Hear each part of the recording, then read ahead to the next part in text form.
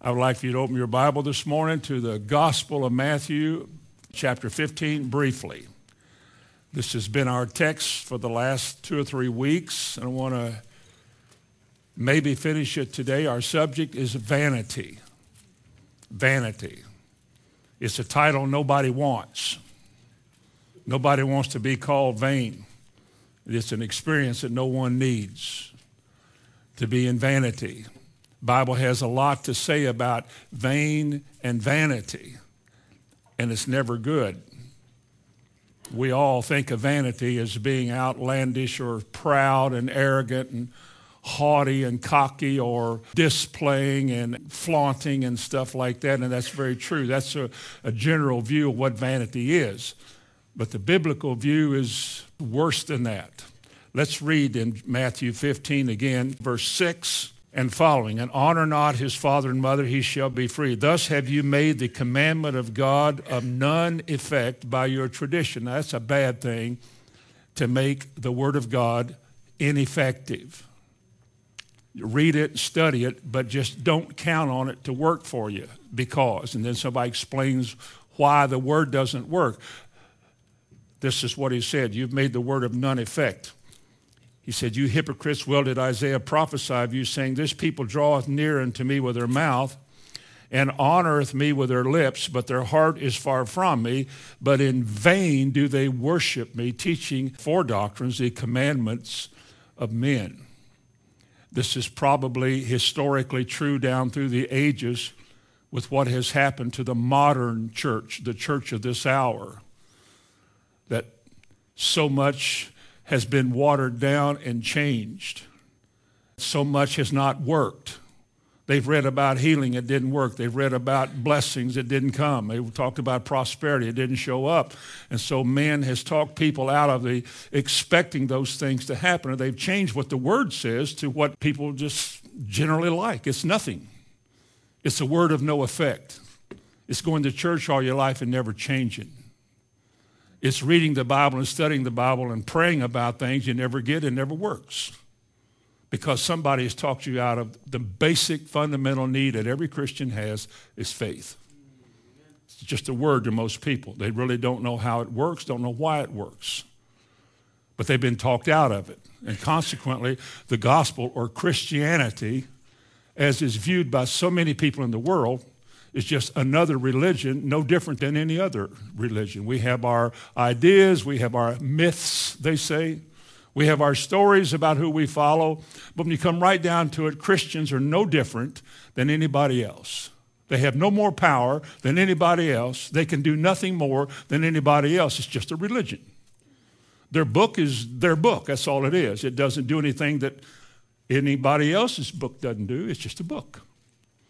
And consequently, it's vain. It's vanity. The word vanity means useless. It means worthless. And in describing vanity with those two words, it means that it doesn't do anything. It's a stagnant, dead, or an empty situation because it's vain. Jesus said, you honor me with your lips. You assemble and do all the right things with words. All the right expressions. You have all the looks and all of that down pat. But he said, your heart's not in it. You're doing it because you've learned this is, as Christians, this is how we're supposed to do it. It's a duty. It's how we function. It's how we come together. But the heart's not in it. The heart's not in it, and therefore, everything you say, whatever you do, whatever you build or try to build, whatever you're doing, it's vain. It's useless. That's a disturbing thought to some people, and it's a case for debate and argument, but it's true. Psalm 127, go there. That's where we finished last week. And he mentions the word vanity or vain over there also. Except the Lord build the house, verse 1, they labor in vain who build it.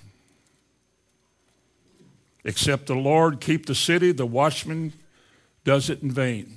If you're not led by the Lord, if God is not in your plans, your designs, if God Almighty, there's only one God.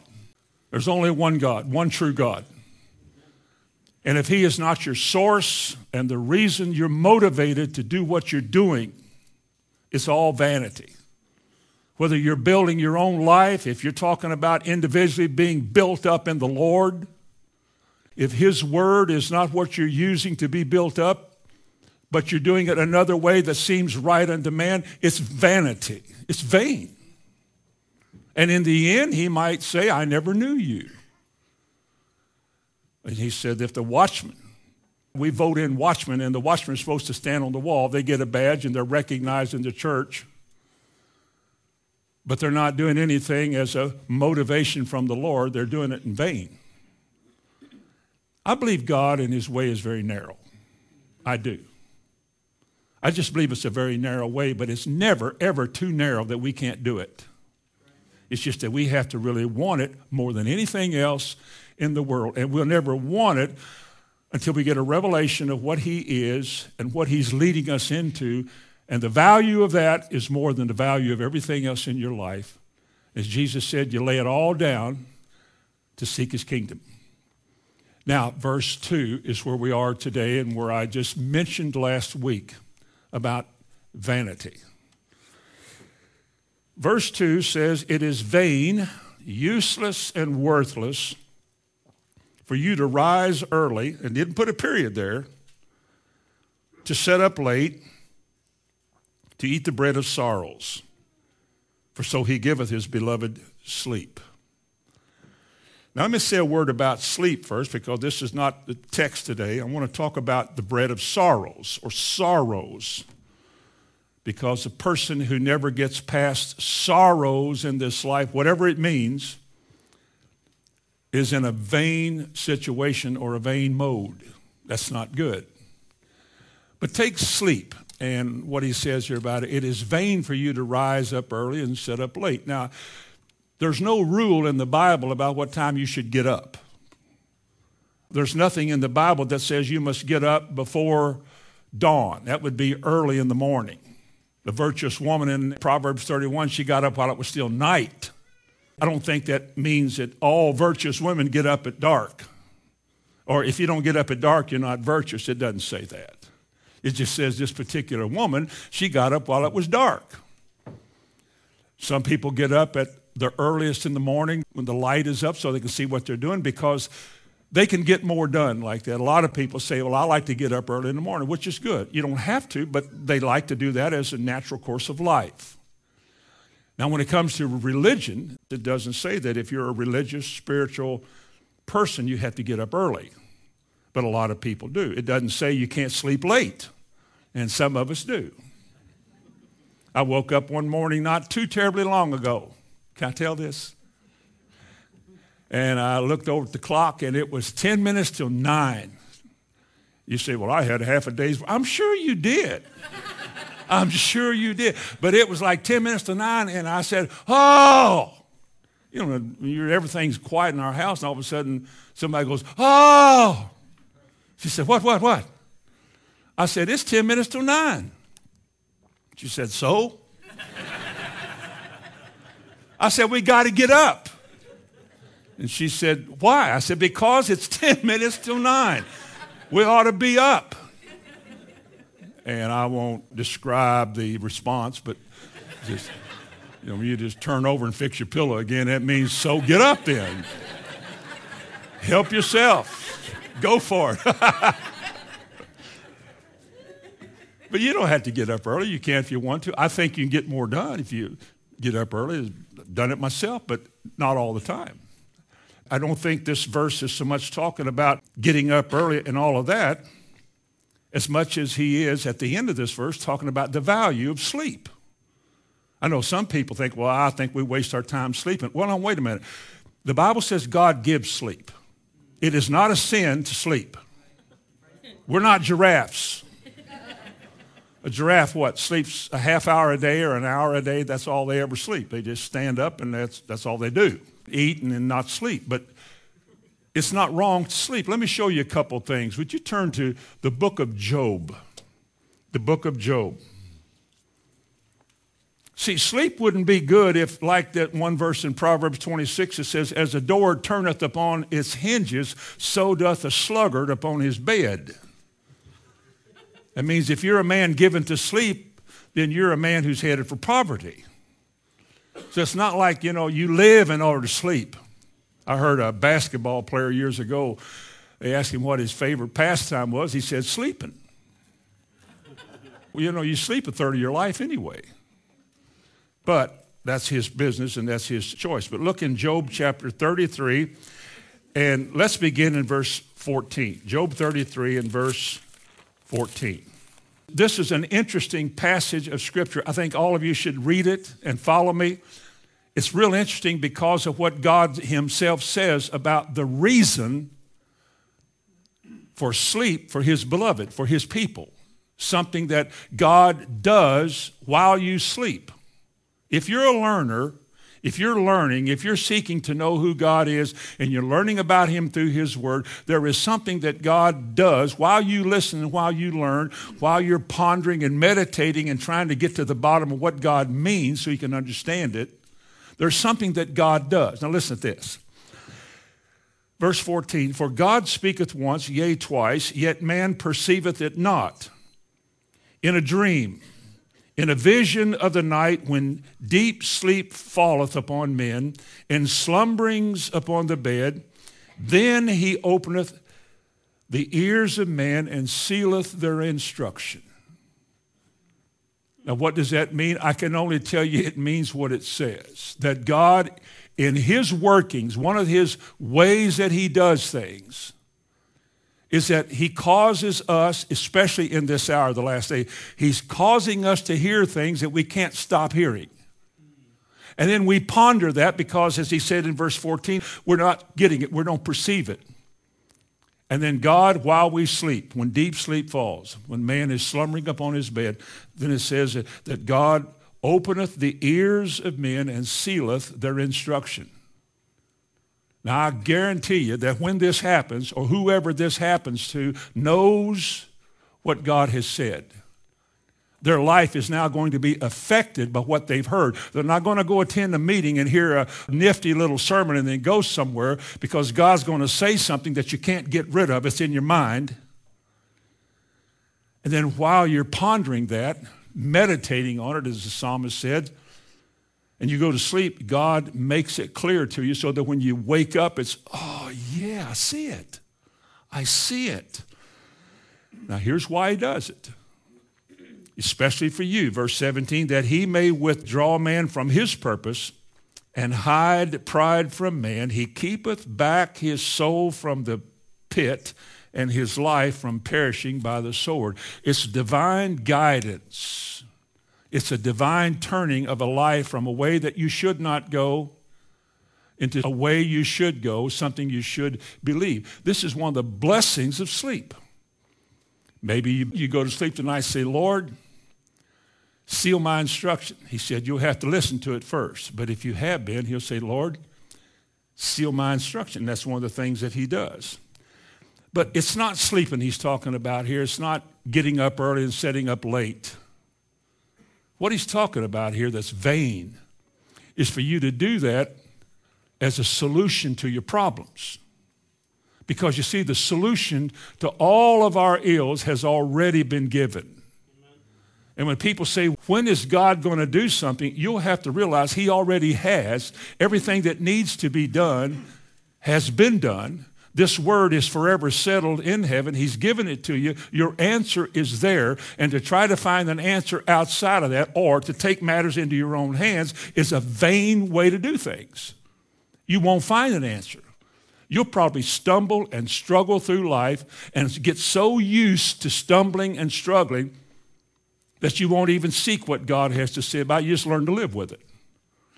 And you talk about your problems, you talk about your ills, and talk about your shortcomings and your weaknesses and your failings, and I don't know what we're going to do. And this, you're just feasting in your life to some degree on the bread of sorrows. So now, what do we mean by sorrows? The dictionary uses the word forlorn.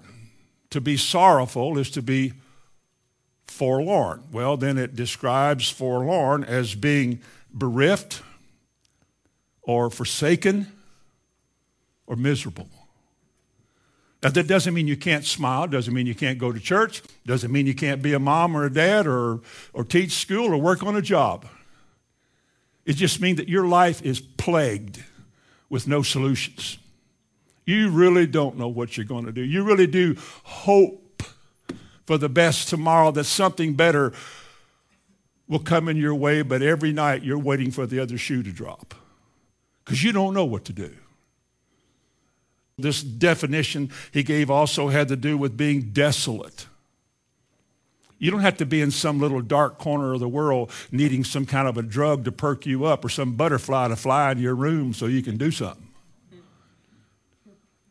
You don't have to be so despondent that you can't function. You can be a miserable person sitting in this room right now. Miserable. Because you're plagued with all the things that you don't know what to do about. You're not even sure right now how you're going to get out of this or how you're going to get through this or what's going to happen to your life. Sorrows. Heaviness. Words in the Bible you'll find heaviness. Or you'll find the word distress or anguish or gloom. People that have little joy. They're rarely excited. When you watch them, as I do sometime during a service, when there is a time when God gives us something to be joyful about, they're not. It seems like the whole world begins to be wrapped up in their own life and their own shortcomings and all of that. They can't get out of it. They think about it. They talk about it. They talk to other people about it because in that sense they're eating the bread of sorrows. There's this sad and lonely isolation or desertion that you feel. Nobody cares. Nobody understands you. Well, this is way over your head, and this is, I don't know what I'm going to do. Nothing seems to be right for me. There's this hopelessness. There's this helplessness. It doesn't mean you walk around with this on your face all the time. On the inside, you are. Jesus said, you Pharisees look good on the outside, but on the inside, the part that God sees, there's nothing good in there. There's nothing on the inside of you that is exuberant about the Word of God, which is the solution to your sorrows. It's all like it's still murky and cloudy. I don't know what it means. I don't understand it. I don't perceive it. Maybe you need to go to sleep. Let God seal your instruction. Whatever sorrows is, you can just say it is the opposite of joy. The bread of sorrows is the opposite of the bread of joy, if there is such a thing as bread of joy. Joy. Joy is a spiritual thing. It's a spiritual fruit. It's not based on anything except what God said. Happiness, however, is based on what happens. And if things don't happen well in a person's life, a person gets sorrowful or sad or dejected or oppressed or gloomy or full of grief. All of these things that describe situations and attitudes that everybody in this room has experienced in your life. Let me give you a few reasons for sorrow this morning, about six. 6 good reasons for sorrow. One is sin. The sinfulness of man has robbed him of his joy and of a peaceful life, just sin. Now, the first mention of the word sorrows in the Bible, the first mention is in Genesis chapter 3 and verse 16, when after the curse, after Eve had sinned and Adam had sinned, the curse was leveled against Eve like this. He had already told Adam that you're going to have to labor the sweat of your brow the rest of your life, and you're going to find a lot of thistles in your life. You're going to find a lot of briars in your life. Things aren't going to be easy for you. It's not going to be the way that God intended for it to be. It's going to be a struggle through this life. That's a given. To Eve, he said this, to use the word sorrows. He said, unto the woman, he said, I will greatly multiply thy sorrow and thy conception. In sorrow thou shalt bring forth children. So the word sorrow there describes really the word pain or agony. Not always the same. It's different with some women than with other women. I know that. But it still happened because of the curse. That God never intended that to be that way, but that's the way it was. And he said, in sorrow you shall bring forth your children. That was the first use of the word. And the reason it shall be sorrow is because of sin. It didn't say you were just such an awful sinner. You were born in sin. You were born into this world seeking wrong. Nobody had to teach you how to do wrong. You never had to tell your children. Now, I want you to learn what sin is. Now sin is you have to do wrong. Your kids say, we don't know how to do wrong. Really, they don't know how to do right. And you can look at their faces and know when they've been wrong. Did you do that? Well, you did too, and you know they did. Because it's the nature of Adam. It's the Adamic nature. It's just the man is sinful, and his ways are sinful. His inclinations are to sinfulness and to doing wrong. He's born like that. And as a result of the first sin, sorrow came into the world. And sorrow is a result of sin. If you're not far from it, in the middle of your Bible, in Psalm 38, would you look at a verse of Scripture in Psalms 38, verse 17 and 18? The psalmist said, for I am ready to halt. That doesn't mean stop. It means to fall. I'm ready to fall. Nothing is working for me. I feel like I don't have any assistance from the Lord. I'm messing up. I'm ready to fall. And my sorrow is continually before me. My solution-less life. I go from one dull day to another dull day. From one oppressive, non-solution day to another oppressive, non-solution day. I try to act cheerful at work and be a good guy and a good girl and all, but when you get right down to it, as it pertains to me and my life, who I am and what I am not a happy camper. I don't know how to get through life the way I'm supposed to. I don't know what to do with all the stuff that's knocking on my door and coming into my life. I'm a parent. I don't know what to do. I'm a owner of a business and the economy and payrolls and bills. I don't know what to do. And a man sometimes sets up late and tries to find out solutions, and he breaks his pencil leads and he gets angry and frustrated and despondent. He eats the bread of sorrows. The sad thing about it is, and the vain part of it is, he goes to church and he's never been taught or he's never listened on how to make application of what God said in his word about his problem. She doesn't know how. People have said, and I would like to think that after all the years we've been here a long time. There's still a lot of people who don't know what to do. They act like it, they talk like it, they live like it. What more can you say? Do we just teach one message every week until everybody gets it? I'd like that. It comes down to that thing about faith. We'll get to that in a minute. Don't you know how to make application of the word, or are you not convinced that it'll work and therefore you don't? Because nothing else works.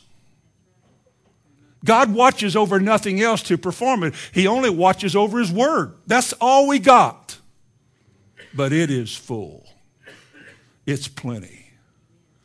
It does it all.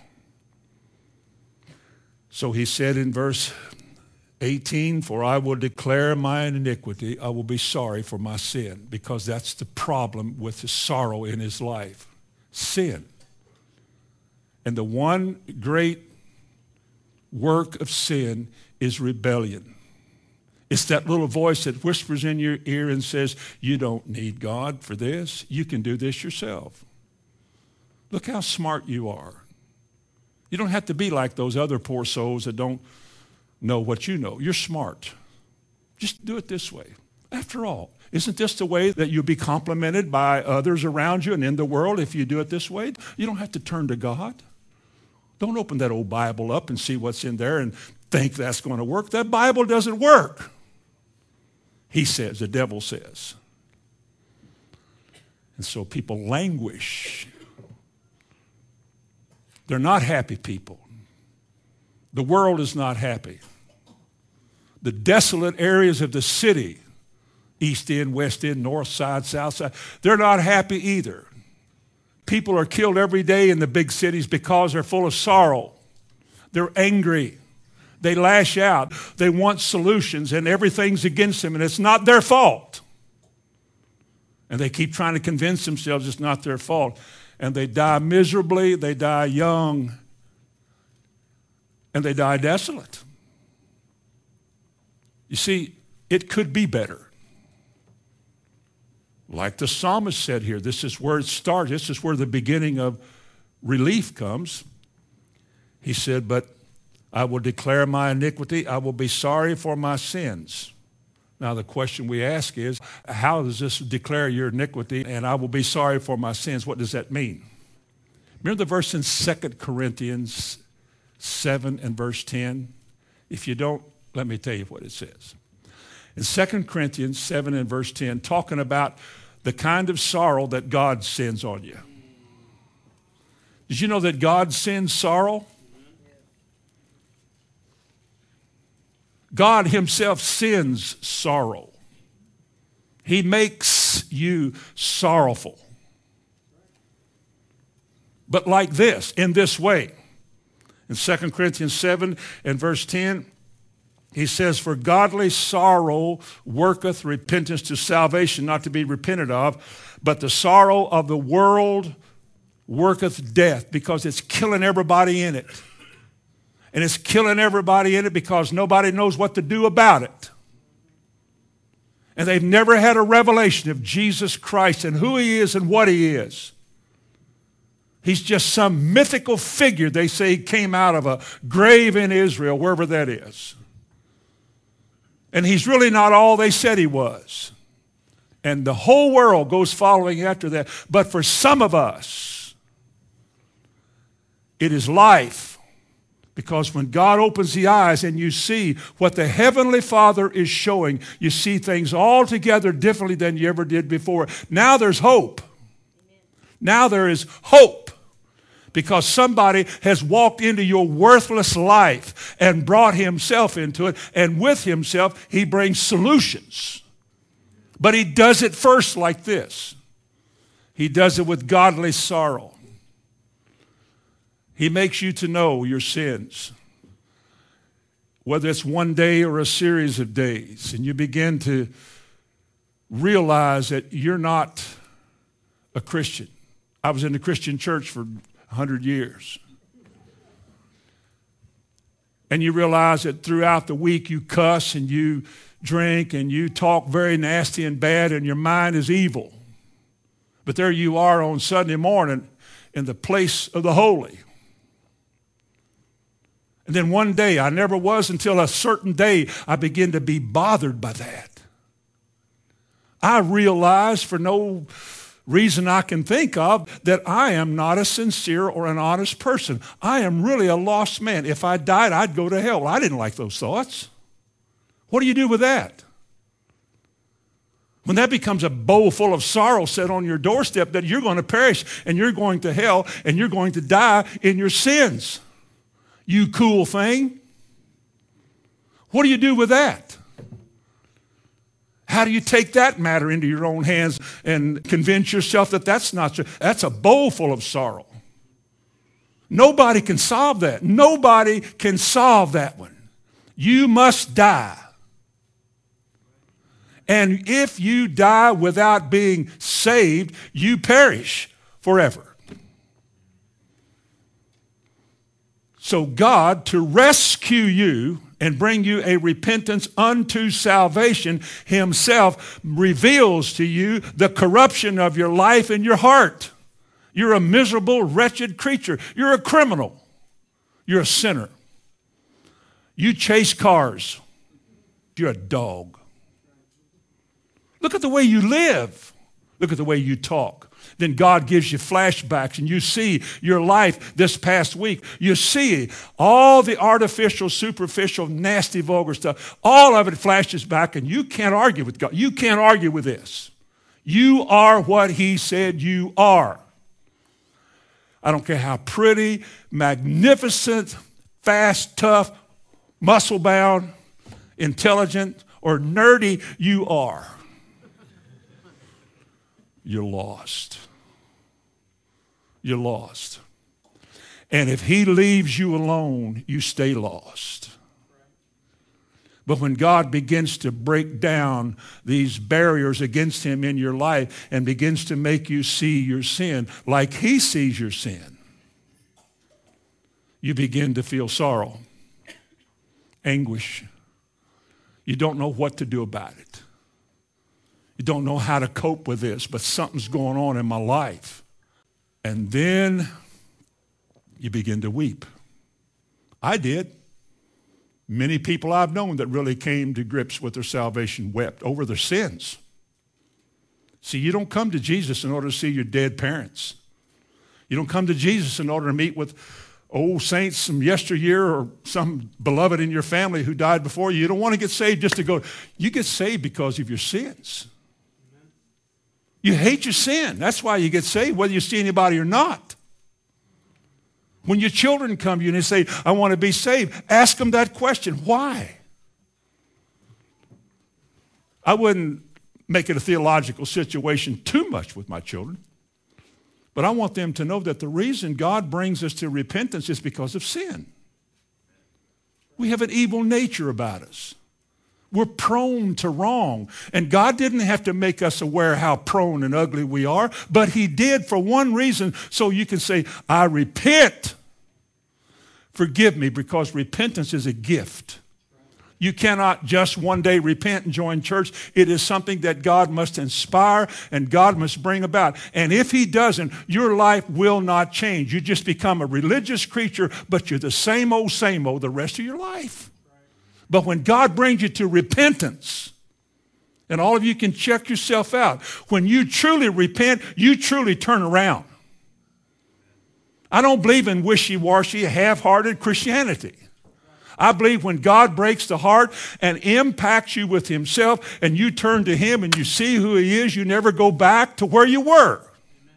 Now, I do believe in such a thing called backsliding.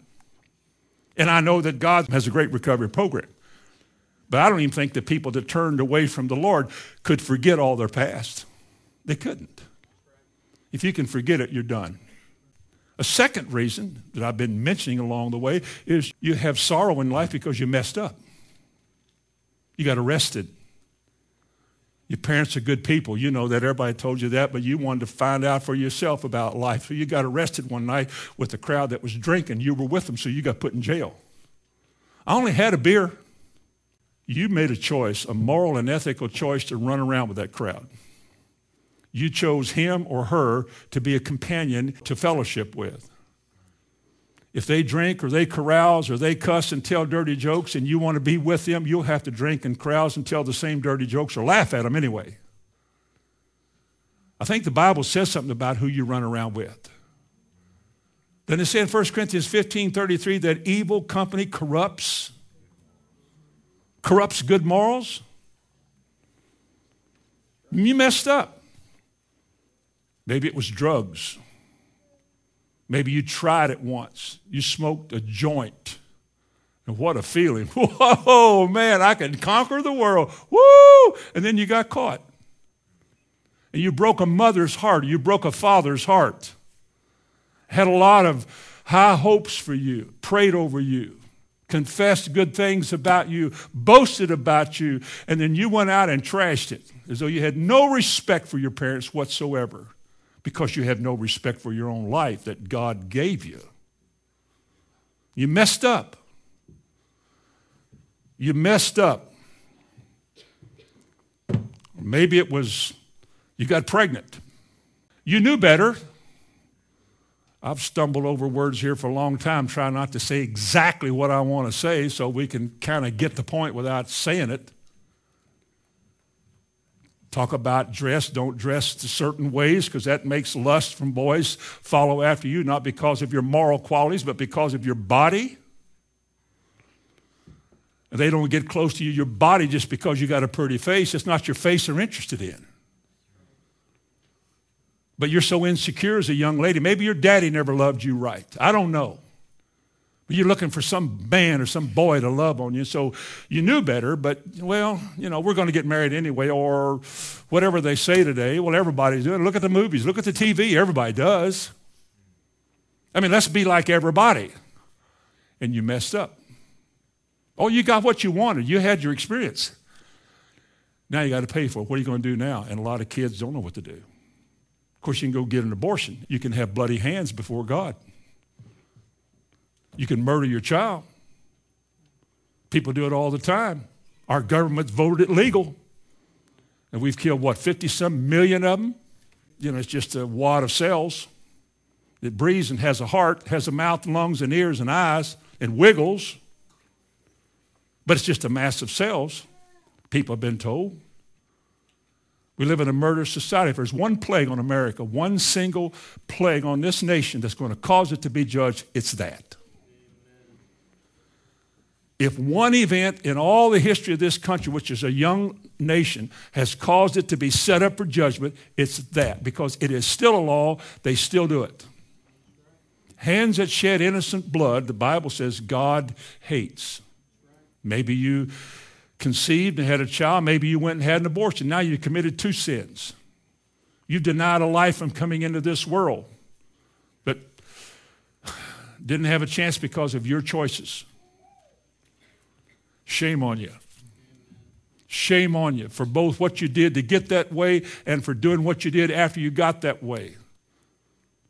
That's what sin does to people. It makes you think it's okay or it's not so bad or something of that sort. Or maybe you just grew up and became a rowdy party type person and your fame spreads in the community to the sadness of your mother and dad. There's a lot of verses in Proverbs about this.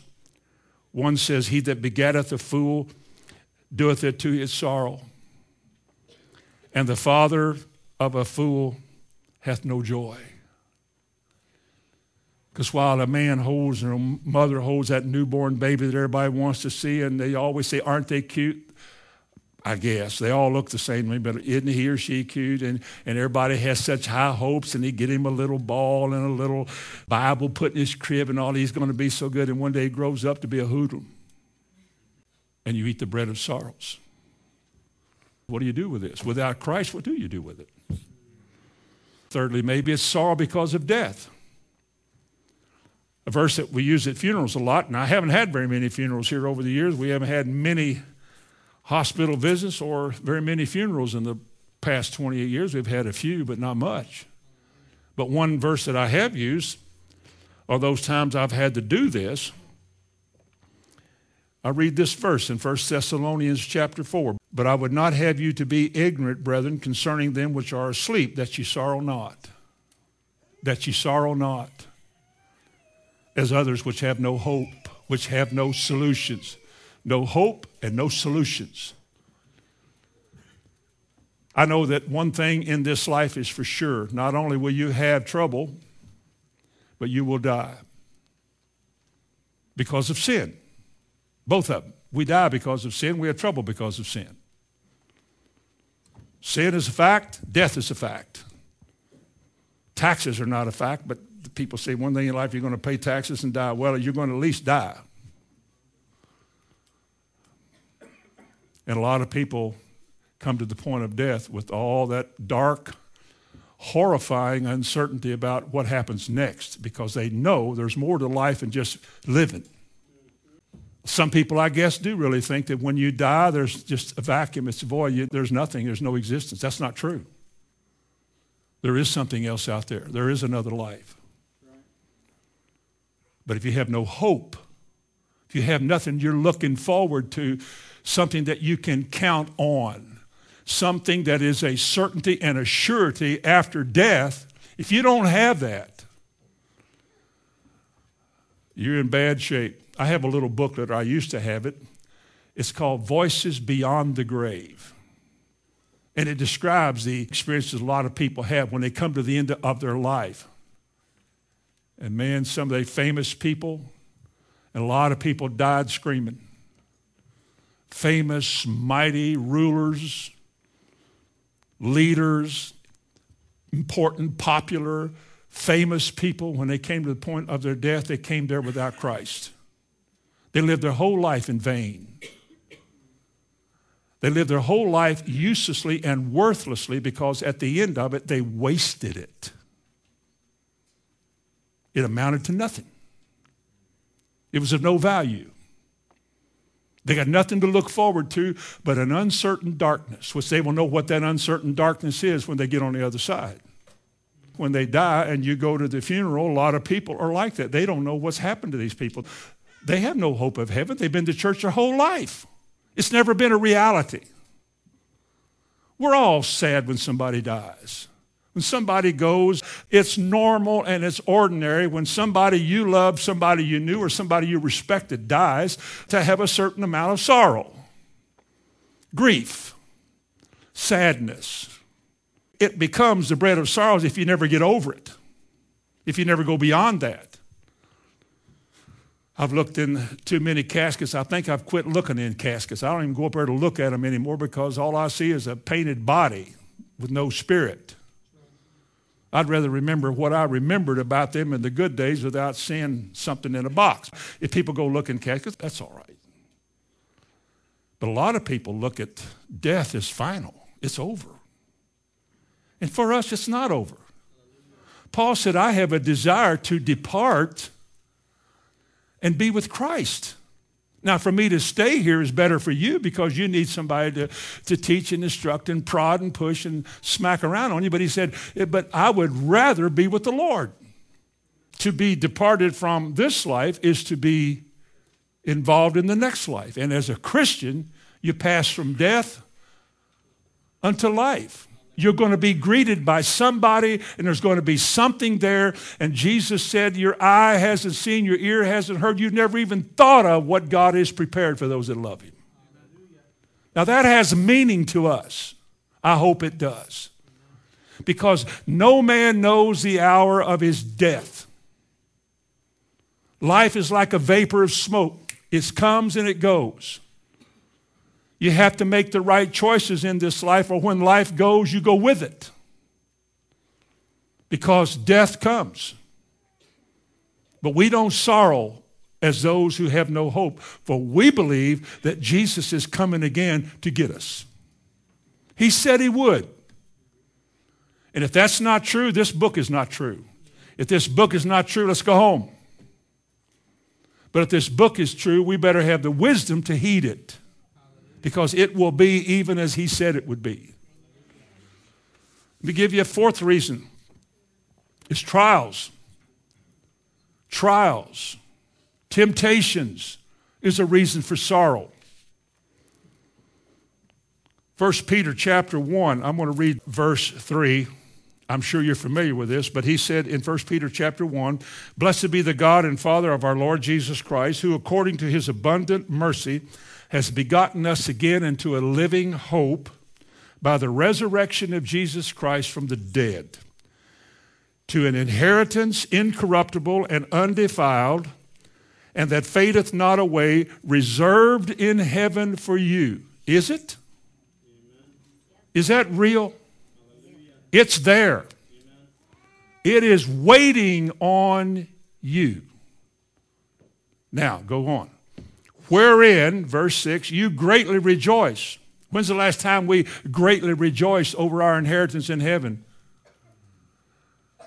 Ho-hum. Well, I'm willing to rejoice. My name is written in heaven. You ever seen the book? No, but I believe in the book. How you know your name's in it? I don't know my name's in it. I believe my name is in it. I walk by faith and not by sight. How do I know this book is true? I don't know. I believe it's true. It's faith. I believe what he said is true. I believe. And my belief becomes my life. We live by faith. If you don't have faith, you're living by something else and it's not really working for you. I promise you. Wherein you greatly rejoice, though now for a season, if need be, you are in heaviness through many kinds of temptation. The word heaviness is also the word for sorrows. You could read it like this. You are in sorrows through many kinds of temptations, that the trial of your faith, being much more precious than of gold which perishes, though it be tried with fire, might be found unto praise and honor and glory at the appearing of our Lord Jesus Christ. Heaviness. Yes, heaviness. Go back the book to the left, James chapter 1 and verse 2. Remember this? My brethren, count it all joy when you fall into divers or different kinds of temptations and testings. He said, knowing this. Now he said, count it joy because you know this. Count it joy because this is real to you. That your faith being tested is bringing forth endurance, which endurance shall secure you all the way till Jesus comes. You endure to the end and you make it. Amen? That's what he said. The word rejoice, or the word joy, is in there for a reason. 1 Peter 4, Peter said, think it not strange concerning the fiery trials which are to try you as though something strange has happened to you, but rejoice. These trials are divinely arranged. These situations in life are divinely arranged by God for you to prove that you have faith. Church membership doesn't work. Attendance every week doesn't work. The only thing that works is faith. We're glad everybody's here. I've quit assuming that anytime there's a problem with somebody here or of any degree that they have faith. I don't know that you do. I don't know that people have faith just because they go somewhere. Faith is an act. It's an act of your will, your response to his word, to live and act like is true. And if it is true, then I am what he says I am because I believe I am. I may not feel better when I pray. I may not look better when I pray. I may not sound better when I pray. But when I pray, I believe. And the Almighty God brings it to pass. Faith is the substance that gives reality to the thing you're wanting. That's what faith does. And when that lacks, we have a word here that sounds good and we like all of this, but something's not kicking in. Something's not responding. All it takes is faith. The one thing that makes vanity vanish is faith. The one thing that makes vanity and vainness vanish is faith. That's what it takes. We'll get more to that in just a minute. What about chastening? Chastening. Doesn't Hebrews chapter 12 say now, no chastening for the present seems to be joyous but grievous? That is another word translated sorrow. No chastening, no invasion of God in my life to instruct me, correct me, or inform me with whatever he does to inform me with. No chastening for the present seems to be joyous but sorrowful. It doesn't seem to be fun. Have you ever heard somebody say, maybe you haven't, well, since I've been going to that church, man, they teaching on this and that, and all, I've just been struggling? Well, that's a good thing. If you're taking God at his word, because this is your opportunity to prove and demonstrate not only to God, but to the rest of us that you believe. Listen to me, all of you, every one of you. Anybody can go sit in a corner of your life and admit you're not doing good and do nothing about it. You're eating the bread of sorrows yourself. You are. God didn't bring anybody here to languish. He didn't bring anybody here to be a critic or anything difficult. He brought you here to effect a change in everybody's life, to refine us, to bring us out of darkness into his marvelous light, to set us up on that rock and establish our going from glory to glory to glory until the end we're a body filled with him. Joyful. And the world is getting worse and worse, and God's people are getting closer and closer. Like the martyrs. The martyrs died on the crosses in Nero's garden in Rome. They lit the hillside of Rome up with burning Christians. They had a smile on their face and they sang hymns until they died. Why? Why weren't they languishing in sorrow? What have I done wrong? Why are you doing it? I'm not doing... Why didn't they do that? Because all of those old things had been passed away and God had brought them light. And they saw that the price you're going to have to pay to walk with him might include this. And when it came to that, they joyfully surrendered their lives. And the moment death took place, they were in the presence of God. That's not bad. I wonder how many of you this morning would like to just right now, and I snap my fingers, go on and be in heaven. Say, I'd hate to leave everything here. Stay here then. You can have what's out of my house. There's nothing like what God has for us. But in order to prepare us, he must often chasten us, to correct us, get us alone, get us aside, and deal with us. Listen to what Luke wrote in Acts 14:22. He said, we must, through much tribulation, enter into the kingdom. Many times our tribulation is a teaching experience. It is. God shows us. Paul had a shipwreck, didn't he? And it was 2 Corinthians 1, I think he was writing. He said, we despaired. We had the sentence of death in us. We didn't believe we were going to live. Here's a great apostle in touch with the Lord. He said, we were convinced that this was it. We were going to die. But God spared us in order to show us. And so his trials and his testing was a learning experience. Sixthly, this hostile world that we live in is also a reason for sorrows. Not only trials and chastenings and death and messing up and sin, but just the world you're in. None of us in this room escapes this. None of us do. We don't escape sorrowful events in our life. Nothing just goes your way. It doesn't always go the way you want it to. It's life. You're living in a world that is hostile, especially to Christians. As I said, Acts 14:22, he said, we must through much tribulation enter into the kingdom.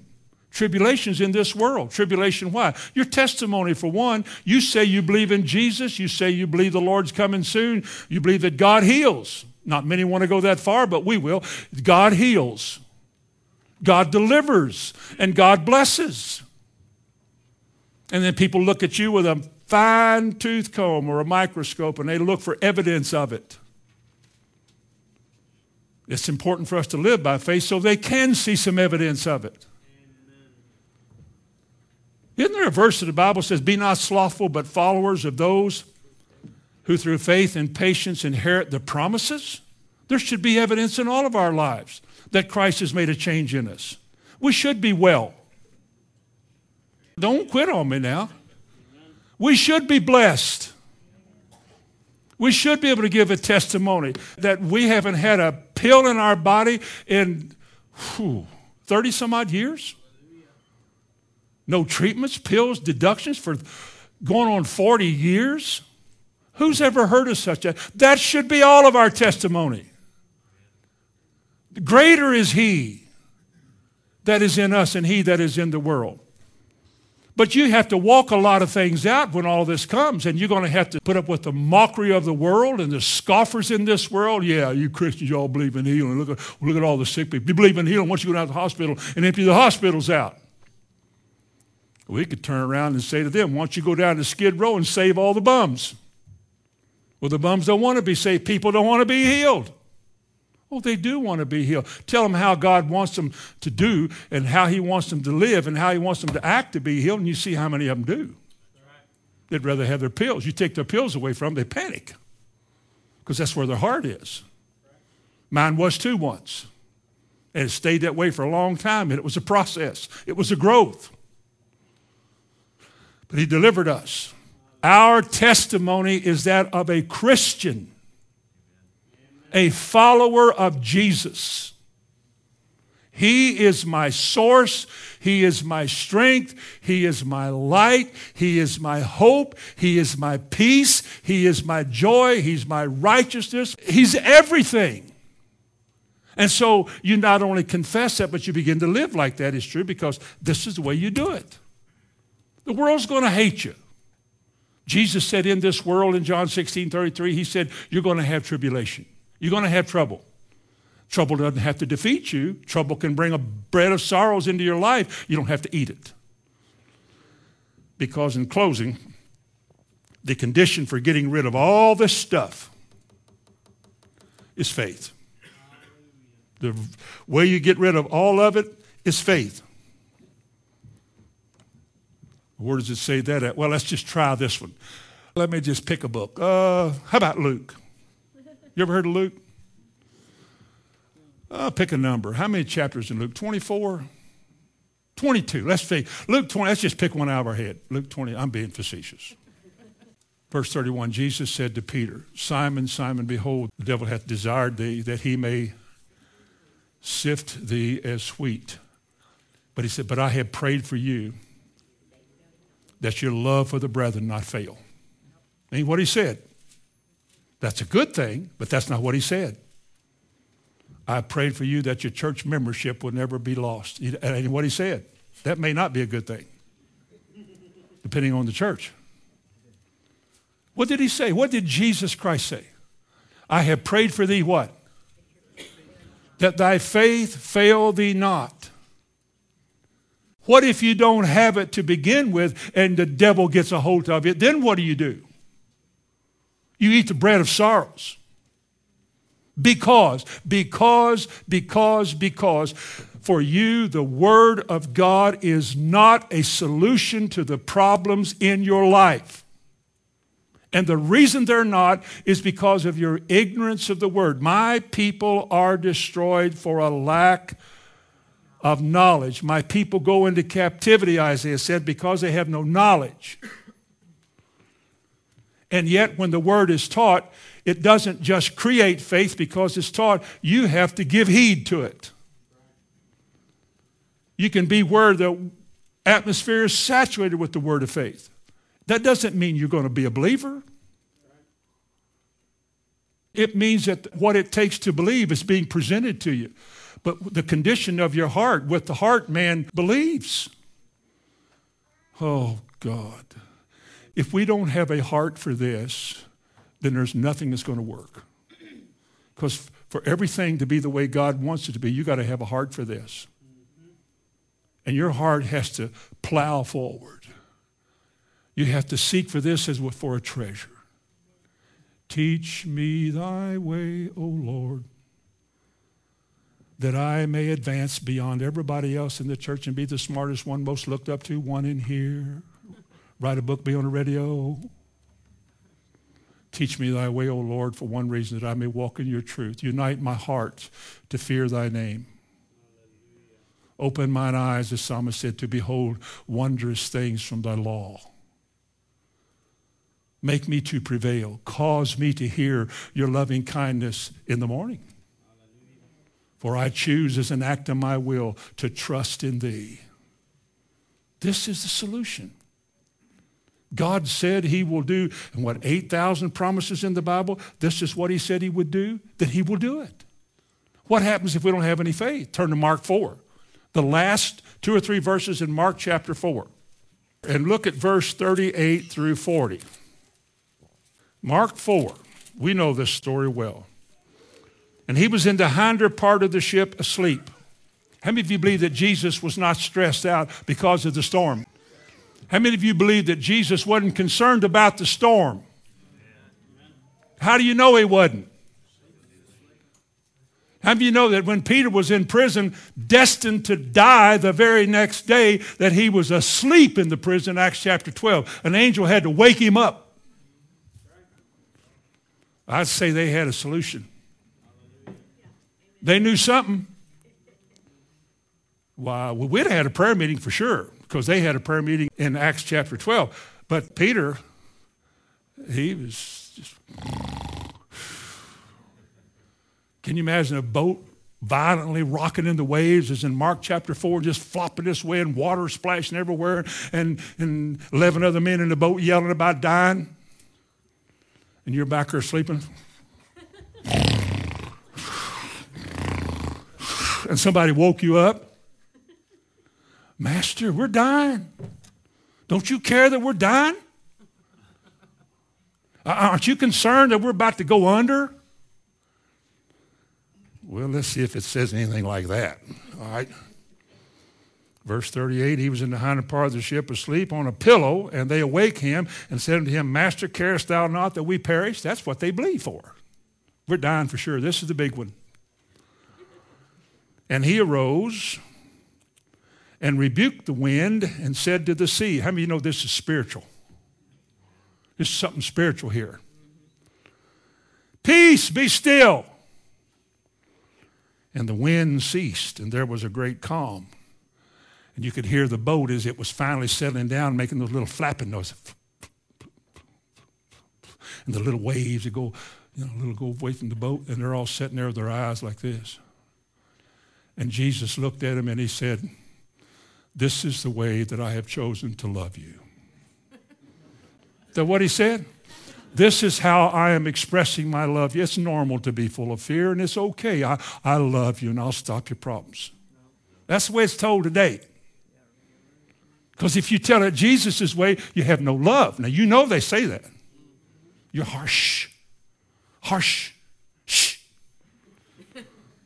Mean. Where's your love? That's too narrow. We hadn't even said it yet, and you're complaining. Listen to it. Here's what he said in verse 40. And he said unto them, why are you so fearful? That's the bread of sorrows. You're afraid because you're going to fail. You don't know what to do. This isn't going to work. What am I going to do? I'm an awful person. Oh, no. He said, why are you?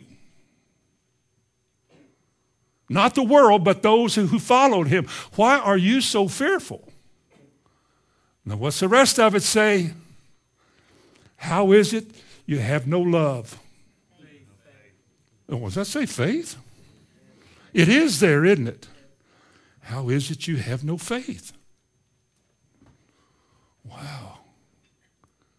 Oh, remember the Sermon on the Mount? I know you do, Matthew 5, 6, and 7. Remember Matthew 6?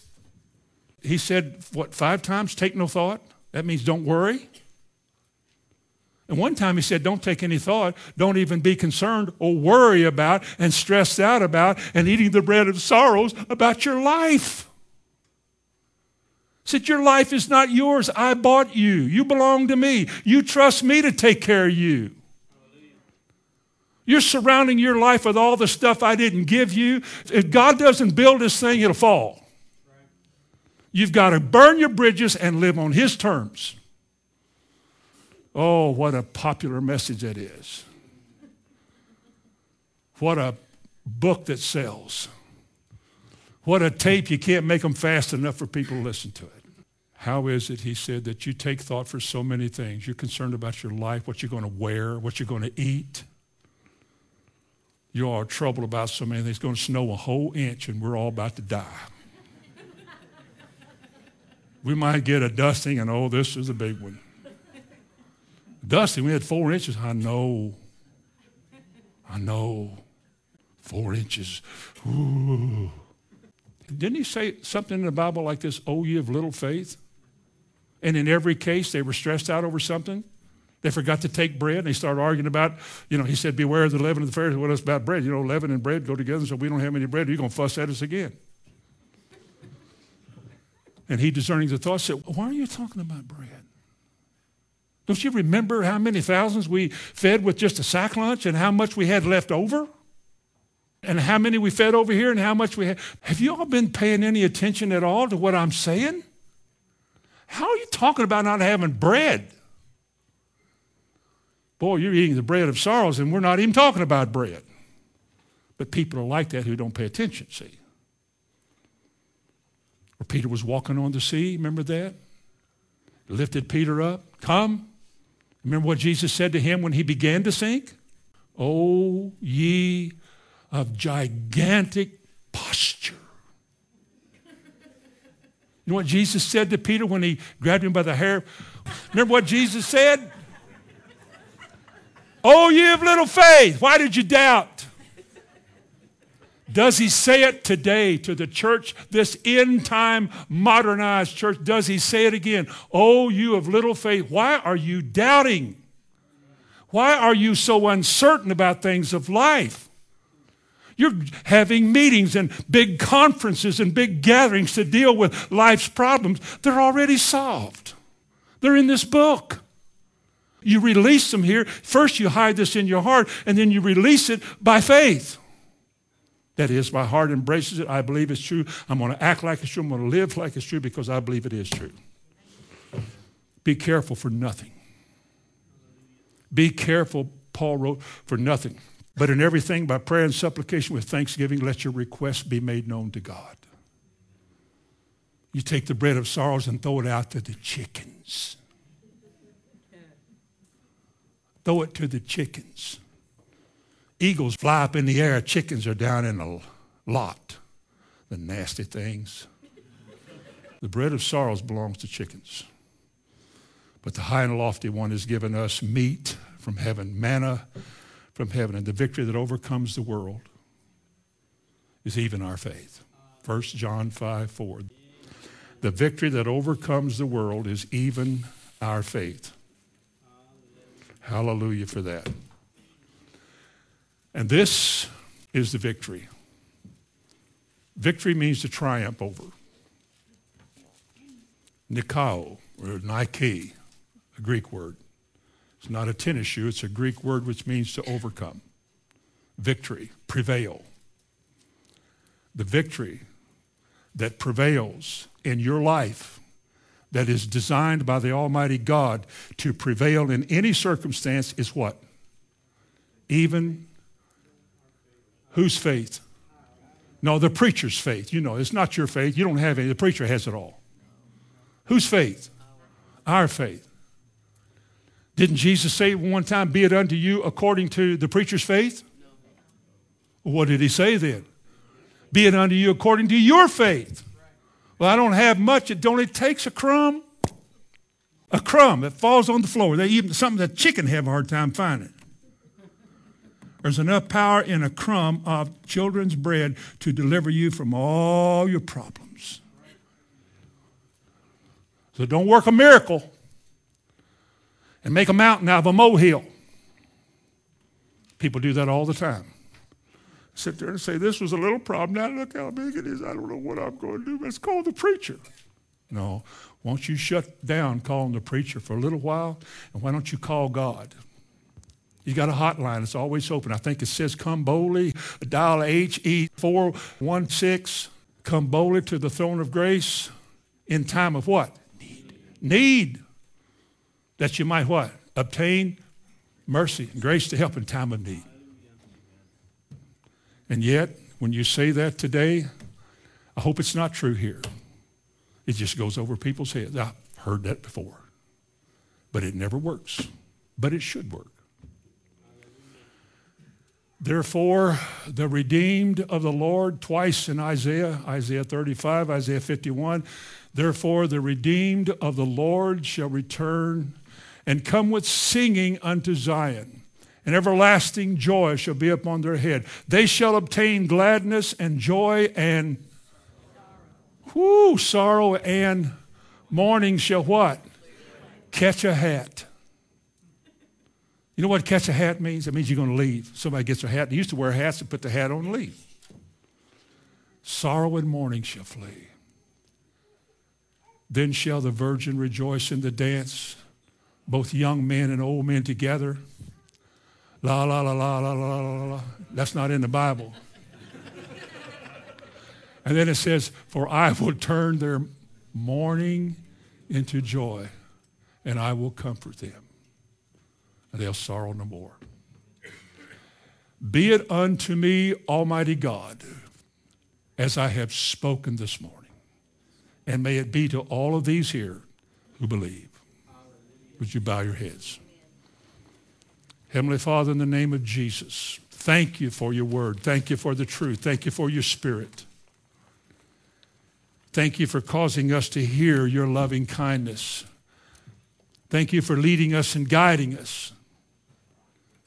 This may be a special day, a destined day for somebody's life here this morning.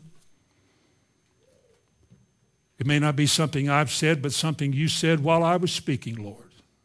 That's what your anointing does. A day in which somebody's life is located and the heart is singled out with a need to come to Christ. It may be. It may be the day that somebody, Lord, will make a decision to quit loafing and to become zealous for Jesus, to seek first his kingdom instead of seeking a solution to the bread of sorrows. Deliver us from a vain life and from doubt and unbelief, Lord. It makes us vain. Help us to take advantage of this moment, this hour, what you're saying and what you're doing to us, and deliver us from everything that would cause us to be judged. I ask in Jesus' name, amen.